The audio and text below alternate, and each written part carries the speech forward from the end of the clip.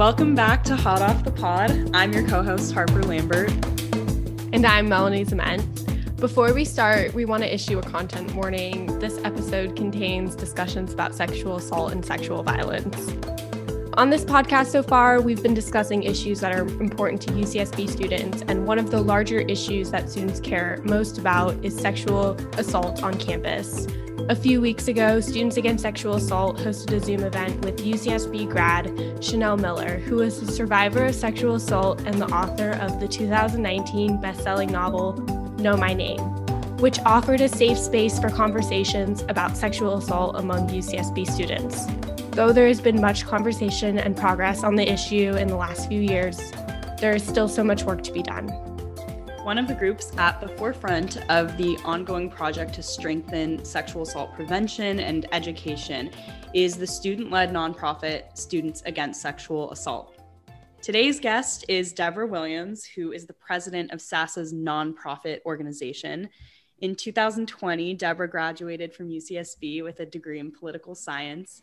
Over the course of her college career, she was involved with several legal and advocacy organizations, including the Pre-Law Professional Co-ed Fraternity and UCSB's mock trial team, of which she was vice president. Currently, she is preparing to go to law school, where she hopes to specialize in family law. So Deborah, welcome to the podcast. Hello, everyone. It's great to be here. I'm so excited and honored you'd want to speak with me on behalf of SASA. So we're all like really looking forward to speaking today. The honor is all ours. Before we get into your work at SASA, I wanted to talk about the climate of sexual assault prevention at the university level, because in the past 5 or 6 years, I feel like we've seen this issue reach national prominence in a way that it hasn't before. So I wanted to open this up to both of you. What are some of the moments that have shaped and defined this phenomenon for you in the past few years? I can start. For me, I just remember in 2015, the documentary The Hunting Ground came out, and that really just shattered my world. I was in high school at the time. And I think that same year, a student at Columbia named Emma Solkowitz started the Carry That Weight mattress performance project. So I remember that was making headlines. And then, of course, Chanel Miller's impact statement in 2016, which preceded her memoir. I would say for me, what's really shaped my involvement with sexual assault advocacy was pretty informal at the beginning. So a lot of my concerns and struggles stemmed from more of a racial background and standpoint than my sexuality and my gender, mainly because that intersectionality was very intertwined in how I was perceived, how I was treated. So it didn't matter if I was a woman, I was always seen as a Black woman. Therefore, I was always degraded, invalidated, and positioned in a very specific way for a very long time, still am. But obviously now I have more language, more strength, more power, more courage to speak my truth, to stand up for myself, defend other communities, my community. I would say that the debut of Euphoria unlocked this Pandora's box of memories from elementary school through high school of my own personal experiences, a lot of close friends and family member experiences, because that was just such a raw depiction of how dangerous and harmful things like addiction, things like sexual assault, things like abuse, those things are so normalized. But at that point in time, it just feels like you're getting older. Like these are the rites of passage by which we grow up and mature, not these are the traumatizing events that will shape how I perceive the world and how I'm perceived in the world. Because all of those experiences, all of those events, they shape and mold your identity. They shape and mold the person that you choose to become, how you treat others, what your values and your morals align with politically.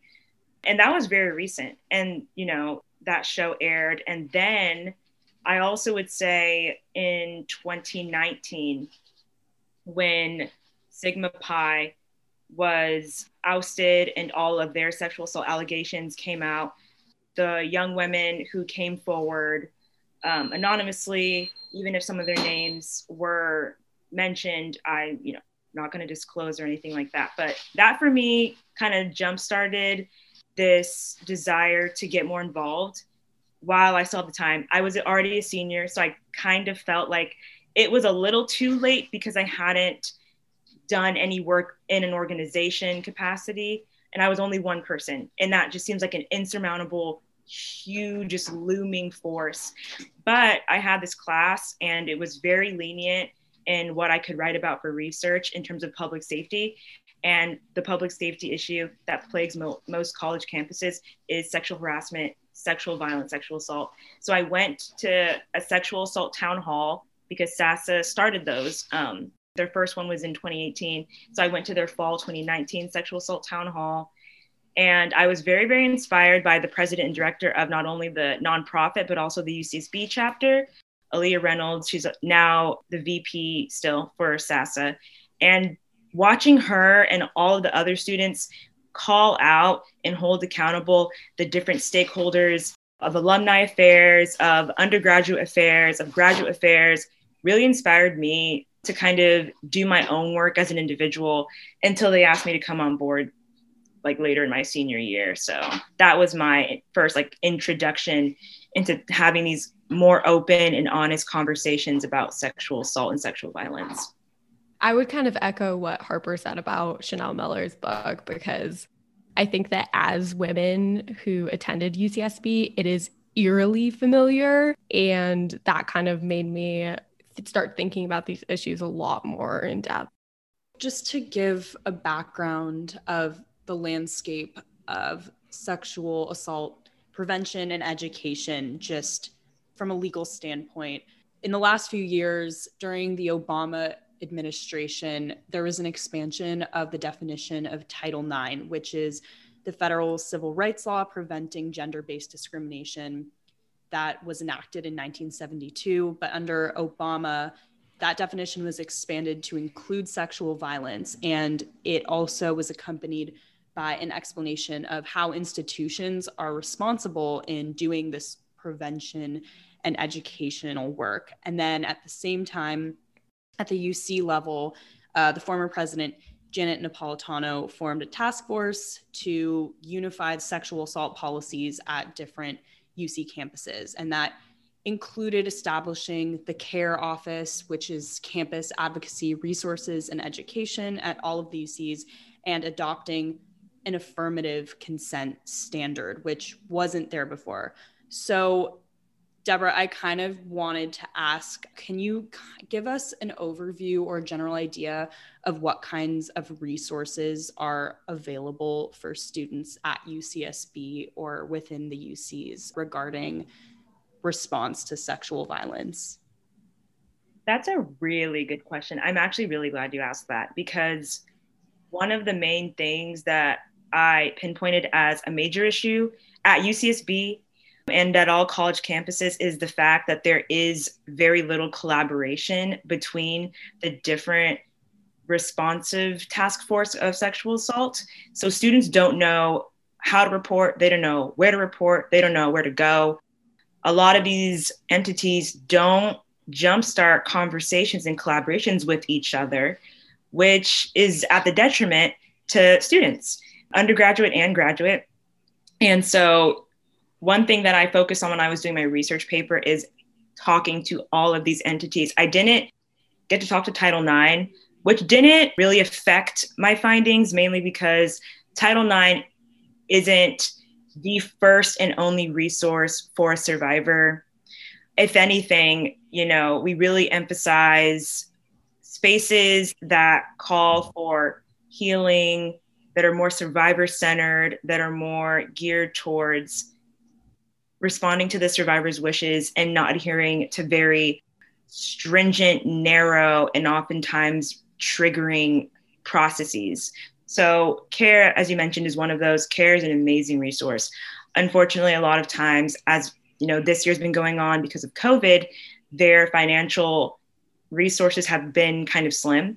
And, with some people need that kind of in-person interaction when it comes to talking or, getting therapy. If you went to CAPS, for example, we really emphasize how healing from sexual violence and mental health kind of go hand in hand, with the stigmas breaking down around mental health as of recently. That's really good.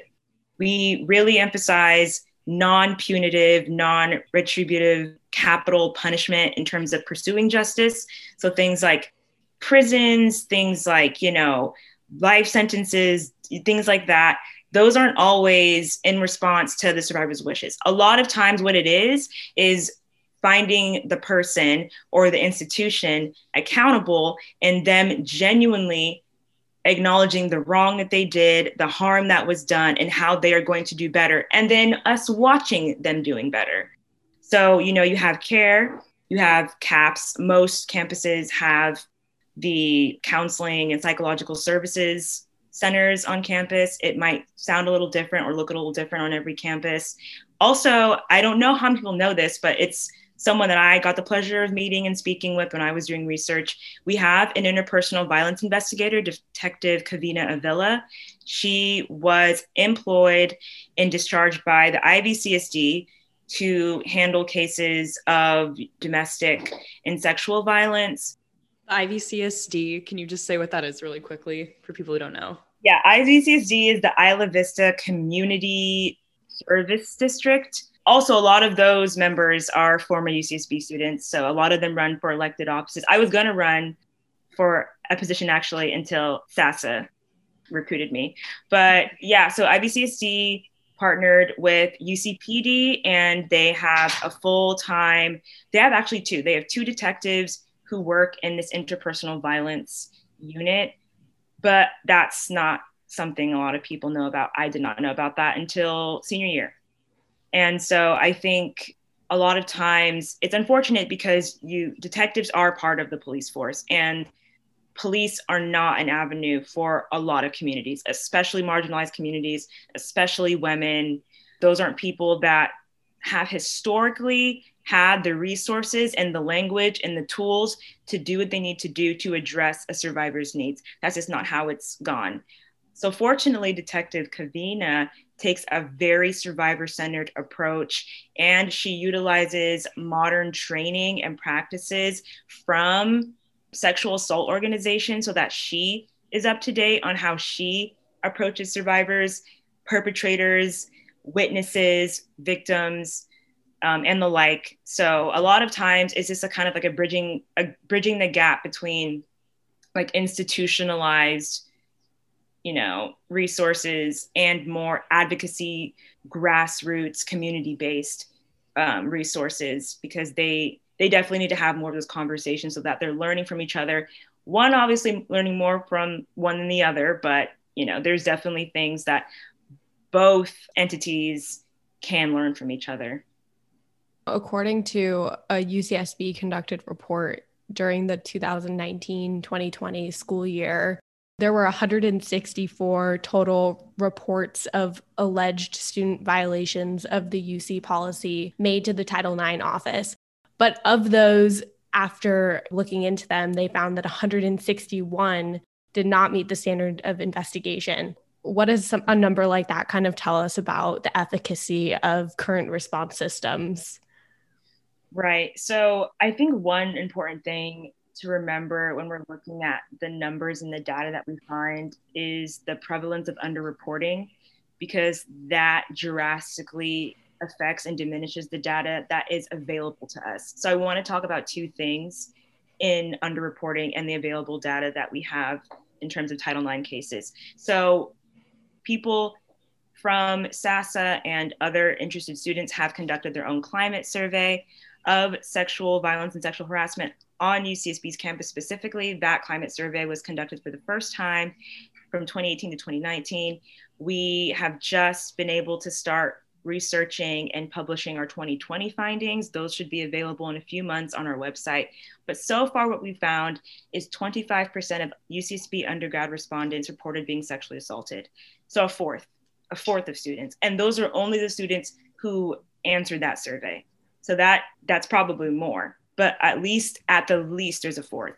And then 34% of UCSB undergrad respondents reported being sexually harassed. And when you hear those percentages, alarm bells go off, like those are pretty significant numbers, but those numbers are still not completely representative. These just give us an idea. They're not making claims about UCSB. They're not in conjunction with any research. This is just raw data of people who said, yes, I was sexually assaulted. Yes, I was sexually harassed during my time at UCSB. And already it's over 25% for both numbers. So you hear the cases from Title IX, and most of them don't meet that standard. And also with that standard, which was just kind of adopted this new UC-based process, because you have the Department of Education process, which was implemented by the Trump administration, mainly by Betsy DeVos. It's extremely, extremely narrow. It's extremely triggering. It requires things like having the survivor testify, being cross-examined by opposing counsel, which includes the perpetrator's defense, sometimes even the perpetrators themselves. If they don't have defense counsel, then they can be the ones crossing, giving an opening, making their claims. And so, a lot of times what has to happen is when you go and report, that doesn't mean there's going to be a report filed. That doesn't mean they're going to accept it. That does not mean anything's going to happen, which is why when we tell people report, a lot of times it's like, to who? Do I report to the police? That's not always an option. That's not always a safe haven for people. Okay, do I report to Title IX? They won't always accept a report, and they have the grounds legally to do that, not just institutionally, but by state law and by federal laws. So it's really upsetting because we advocate for new amendments and new legislation and new change, but it is on each university to do the work. And thus far, I've personally have yet to see the necessary work being done to address these increasing numbers that we don't even have a full grasp of, because not all students want to report, not all students know how to, and not all students should. That's also another, myth. It's like everyone has to report when they were sexually harassed, when they were sexually assaulted. That is not for anyone but the survivor to make. That choice is solely up to that person. So even if we had all of these measures in place, someone's healing process doesn't always require or find reporting necessary.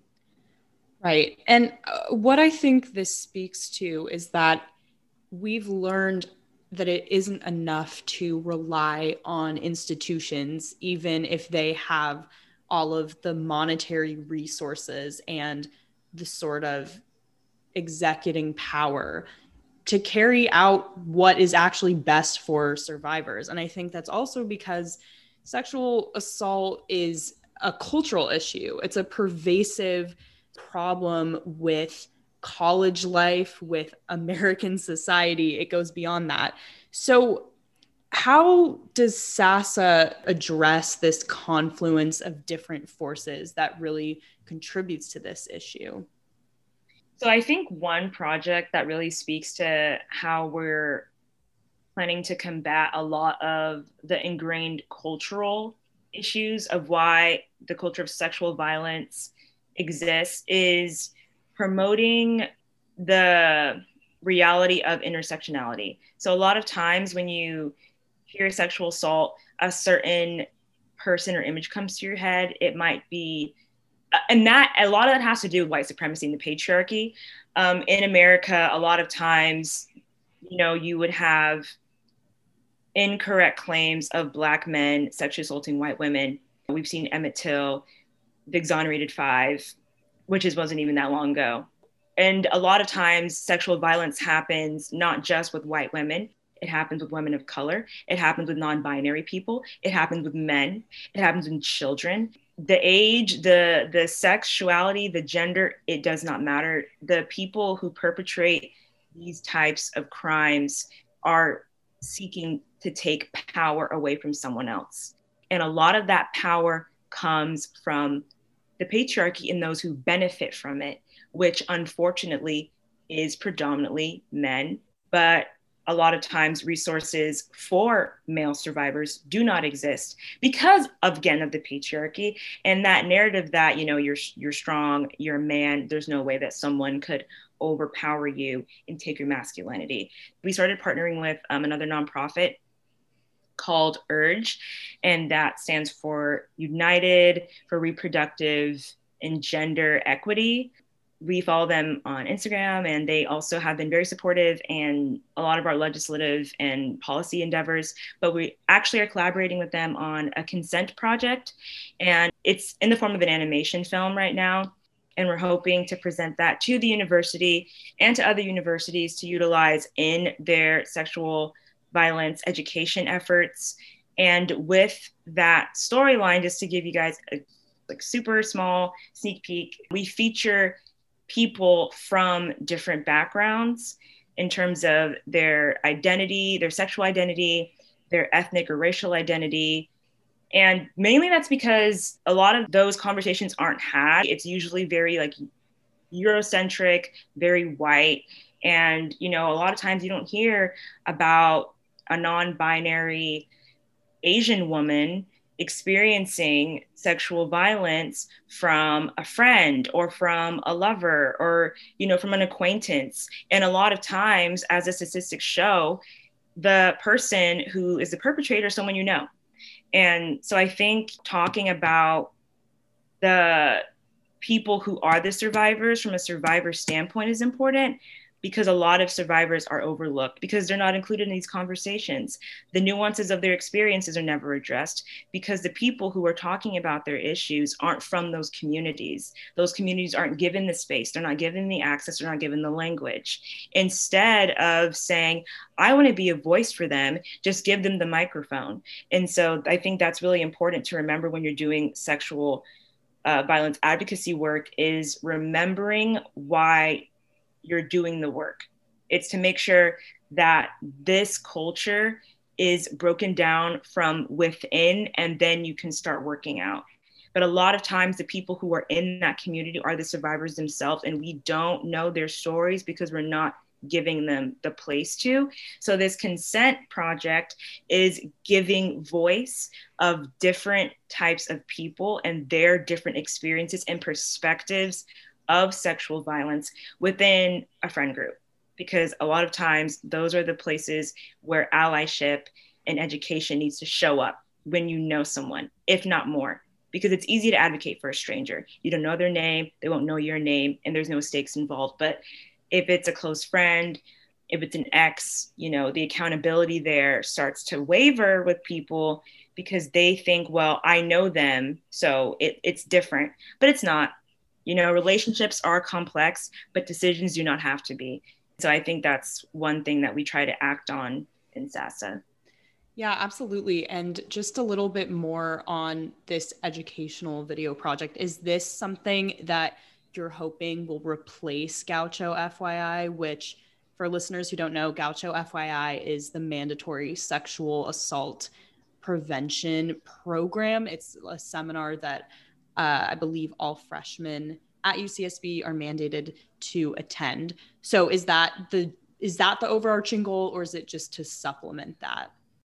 Yes, we're going for more of a supplemental approach, just because we do believe that it is better to work with these institutions and take a more of a yes and approach. Yes, Gaucho FYI offers a lot of statistics, but students don't want to be lectured to. That's not a responsive teaching style to a lot of people. Interactive and kinesthetic learning is how a lot of us were trained in growing up, and that's still how a lot of us learn. Something a little more palpable, digestible, and just in layman's terms. A lot of these words we throw around, whether it's in a professional space or even in academic space, can be very exclusive. And so when you're in a friend group or when you're talking to students or just amongst yourself in a classroom, you're not just rattling off all of these trigger words you read in a book. You're talking in very, very conversational layman's terms. And so that's why we think supplementing something that's very educational, very by the book, and giving the facts is good to kind of, okay, let's follow up in a real world situation. You know, everyone has found themselves, or most people have found themselves within a friend group, and something as troubling as this has arisen at one point or another. Mm-hmm. Yeah, absolutely. And I think that hopefully this also expands on this idea that like you only have to do this sort of educational program once when you're a freshman, which also kind of creates this strange idea that like that's a rite of passage of college.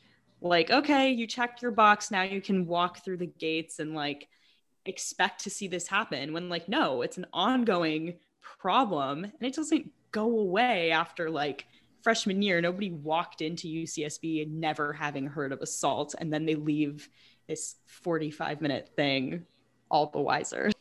Kind of turning towards SASA and the creation of SASA. Who founded it? Why did you guys get started? What's the goals?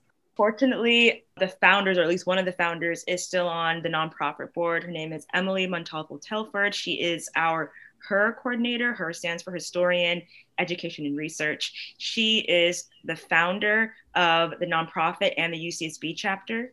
SASA also has a couple more sister chapters at Santa Barbara City College, at UC Santa Cruz, and we hope to get SASA on a couple more UC campuses later on, maybe this year, maybe next year, who reached out to us.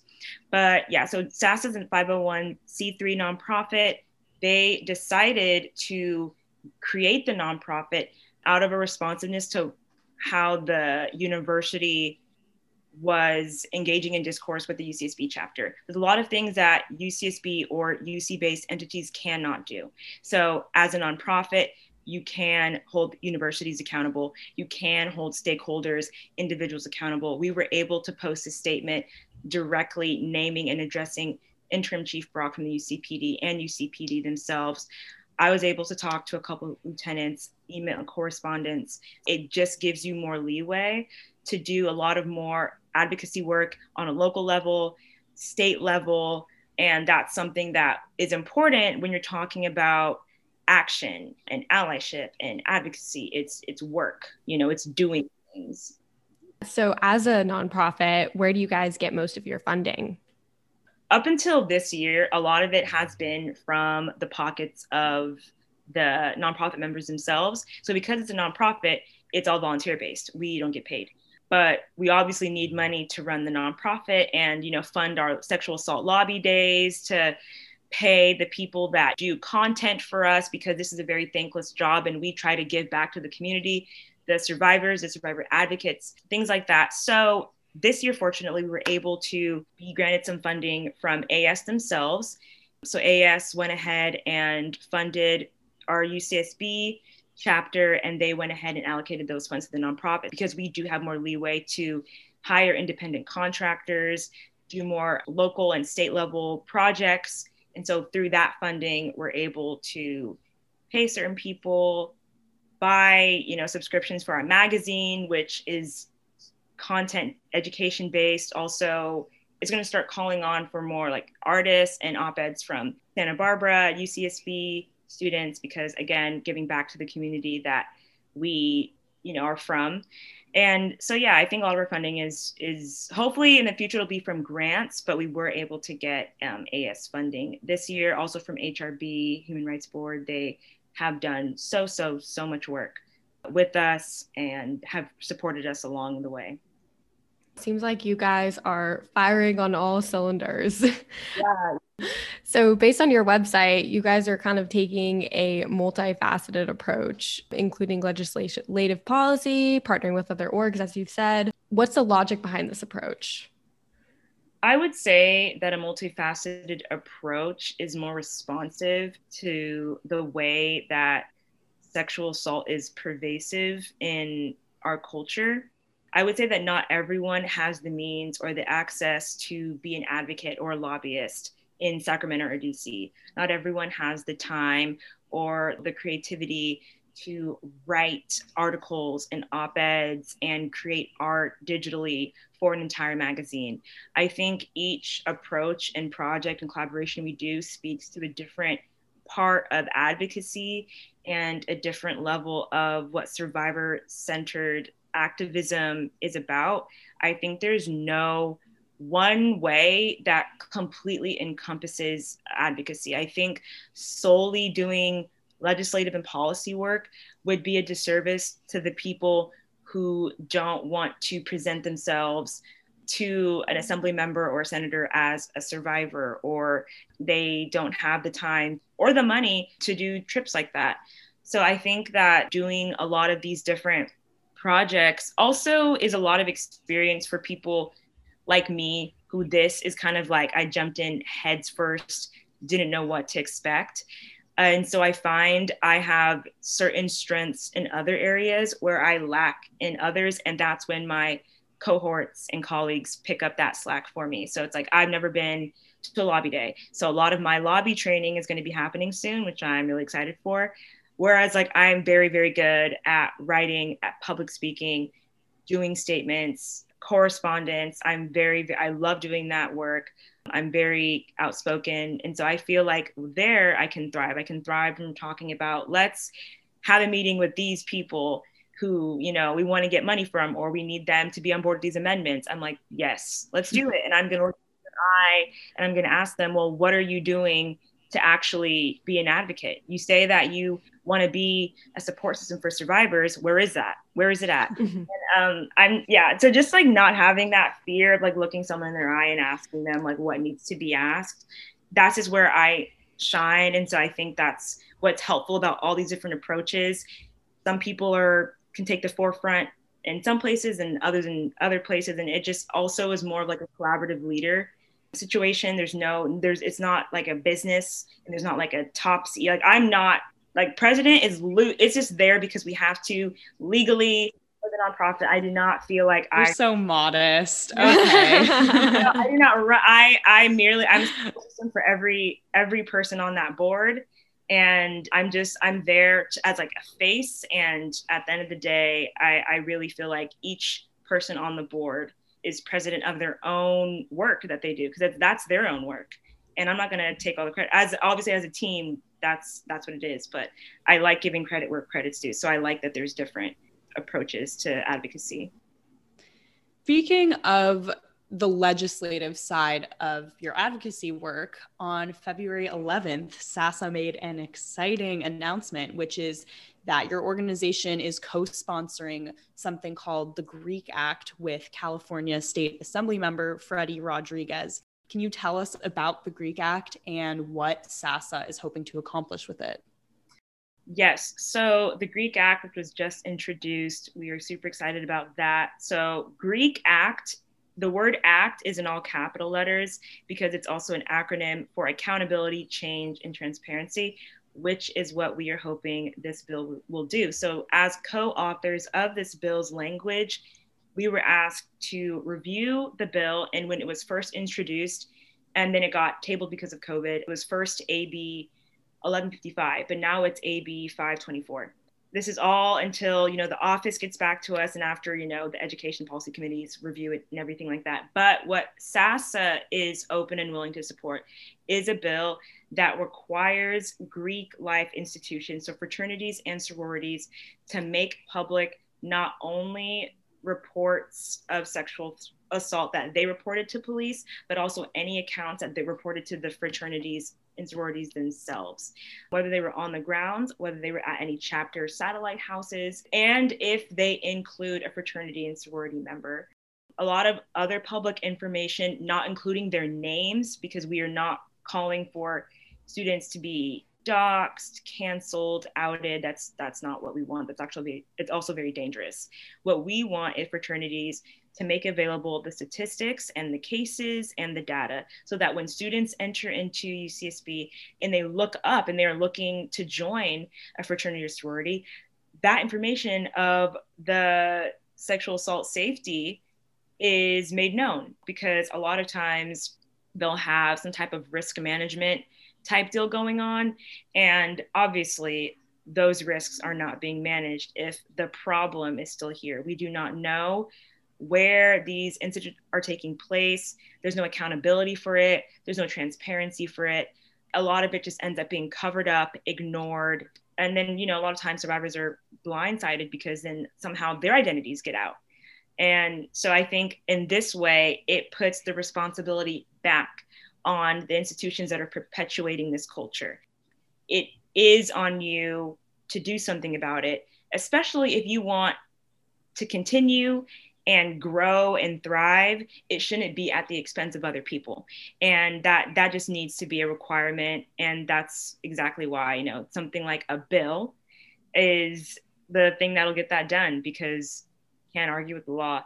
I guess you can, obviously, that's why fraternities exist. But fraternities and sororities, they have these commitments to wanting to be spaces that support survivors. It's like, well, then being transparent about the sexual assault that occurs within your walls is one way to do that. Right. And this is pretty bold legislation. As far as I know, I've never heard of anything similar being adopted before. What, if anything, do you think are going to be some of the bigger challenges in getting this bill passed? One thing we thought about was the funding. So a lot of times organizations or institutions say, no, we can't make these changes. It's too much money. We don't have that much money. So one thing that SASA is prepared to address is, well, we'll do the grunt work. We'll create the survey. We'll create the format, the process by which this reporting and making the information public will occur. You just have to agree to it. You just have to sign on. And that's the real problem. The real problem is getting these institutions to admit to themselves why they don't want to do it, which we all know that answer. One thing that I wanted to also point out is what the legislation would make available. So they would make available the number of members in the organization, the average GPA, and the total number of community service hours performed, and the number of disciplinary actions taken relating to sexual assault cases by the members. UCSA, which is co-sponsoring the bill with us, UCSA is the University of California Student Association. They, along with us, have other bill language that we are prepared to offer to the office of Assemblymember Rodriguez that we would also like this bill to include, because we need a little more accountability and transparency than a GPA average and numbers. We need people to know what is going on, where is it happening, what fraternities are doing it, and how often are they doing it. And with the number of disciplinary actions, it's like the number of and all out of how many cases, who wasn't, like how many were not followed through, when there wasn't reporting, when there was no disciplinary action taken. So, we have to fight a good amount still, the long way to go in terms of getting other things adopted, amended, but it's a good start. It's on the table. It's released to the press. So we're feeling really good about it, but there is an uphill battle, because getting Greek life institutions and university institutions to agree to what we're going to require of them for us to support, that's the cultural question. It's like, are you ready to start changing the culture? And a lot of people aren't. People are here for the money. They're here for the power. They're here for the name. That's what this is. It's all just, it's just a money game. And as a nonprofit, that's the antithesis of what we're here for. It's not about money at all. It's not about power. Obviously, if it was, we wouldn't be doing a nonprofit. We would be a business or something. But, it's grassroots advocacy work that makes that transformative change and reform. And so, yeah, that's what I would think is going to be the hardest thing to get admin and Panhellenic community to say yes to, are the cultural questions, because the money thing won't be an issue. And they also have a lot of money. So it wouldn't really be an issue anyways, but it's not something they can fall back on. Kind of the last thing to close, we wanted to talk about allyship, because it is a huge part of your guys' mission and membership. What does it mean to be a good ally to survivors of sexual violence? That's a very loaded and big question. We're actually addressing allyship in our second issue of our winter magazine that we're going to release soon. So I think one thing about allyship, for some people, this has been a conversation for most of their lives, but in the past year especially, with the accessibility of advocacy and education on social media, the one recurring issue that it'll be an issue for a very, very long time is performative activism. and the need for people to be labeled as ally instead of accepting that allyship is a lifestyle. It is a practice. And the thing with a practice is you'll never be perfect. Every great athlete has lost at some point. No one is going to be the best at anything. And especially if you are advocating for someone other than yourself, it is not the time for you to put yourself on a pedestal. The thing with allyship is it's not, oh, how do I be a better ally? Is how do I continue to practice allyship within my day-to-day life? A lot of times it's not about how much you can preach to me or how much I can preach to you. How can you set an example for the people who are watching you? How can you make sure that your words and your actions align? Words with nothing behind them is just lip service. And we get enough of that already from our government. I don't want to hear it from our advocates and friends too. And I think I really try to encourage the people in my life to re-examine that, because when you begin to feel yourself uncomfortable, that is good. That's good. You should never feel comfortable in a conversation. I don't ever feel like I've arrived. There's no moment of enlightenment where the light bulb goes off and everything clicks. Kind of what Harper, you said earlier. You don't just watch one Gaucho FYI episode and suddenly you are the end all be all of feminism and intersectionality and activism. That's not how it works. And some of the greats will tell you that. Some of the greatest activists in our lifetime and before us have acknowledged that. And I think that's one thing to keep in mind with allyship is it is an ongoing practice. You'll never be perfect. You're not required to. That's not a requirement, is not to be perfect. It's to be self-aware all the time, or as much as you can. And listen more than you talk. It helps if you just be quiet sometimes. And I like that, you don't always have to be the loudest voice in the room, because sometimes the loudest voices are the ones that are the most wrong. So I want that on a tapestry. I want that engraved somewhere. I'm going to tell my kids, be quiet for the first 6 years and you will probably come out so much smarter. I promise you will. So, yeah. Silence is golden. Yeah, sometimes. Obviously, it's a practice, an ongoing practice, as you've said, and that practice can be extremely emotionally exhausting when you're talking about, sexual violence all day long. How do you take care of yourself when you're dealing with these heavy issues? And, how do you present yourself from getting burnt out? To kind of call back on something that Chanel Miller actually touched on when she spoke with us via the fireside chat was placing yourself in nourishing environments to not only tell your story, but to hear others and to receive that healing. I think being surrounded by like-minded individuals, being surrounded by people who understand how emotionally taxing, how thankless, but how necessary this work is something that's helped me keep my sanity. I think a lot of times when you're asked to talk so openly and honestly, especially every day, being on Zoom, talking in every single meeting about how do we address this issue and what do we do now? I never realized how much it's taken a toll on me until the end of a week after 13 meetings. And I'm just that's all I've talked about for months. And what also something Chanel Miller said is something, a lot of the emotions that are evoked when you're talking about these things, they're just responses, whether it's a trauma response, whether it's you learning and you're molding and figuring out how to react to these types of conversations. It does not say anything about you categorically. We are more complex than that. And we should give ourselves the room to integrate humor into the dark, be angry, grieve. And I think just allowing myself the space to express my emotions, even when I don't really want to, or I'm this is not the time. A lot of times, especially women, emotions have been the thing that the patriarchy has saying that is what makes you weak.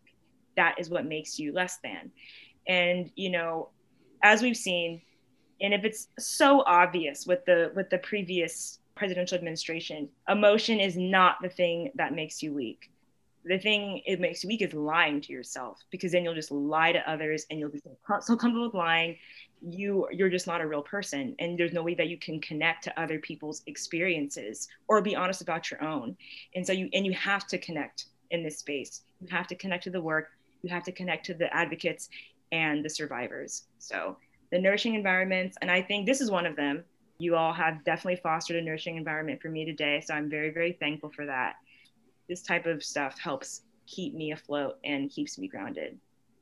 I know exactly what you mean by saying that this is a thankless job, but all of the work that you and SASA are doing is not thankless, and it does not go unnoticed. And we're so happy you came on the podcast today. So thank you so much for joining us. Oh, thank you. I'm fine now. I'm like, wow, that was cathartic. Like, it was like having mini therapy sessions, like pseudo therapy.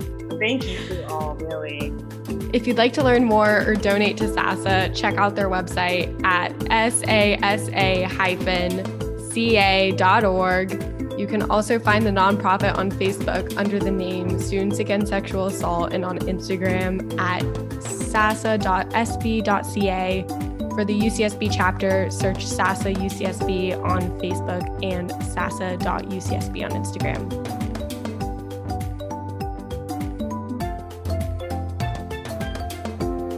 Here are some other hot headlines from the Daily Nexus.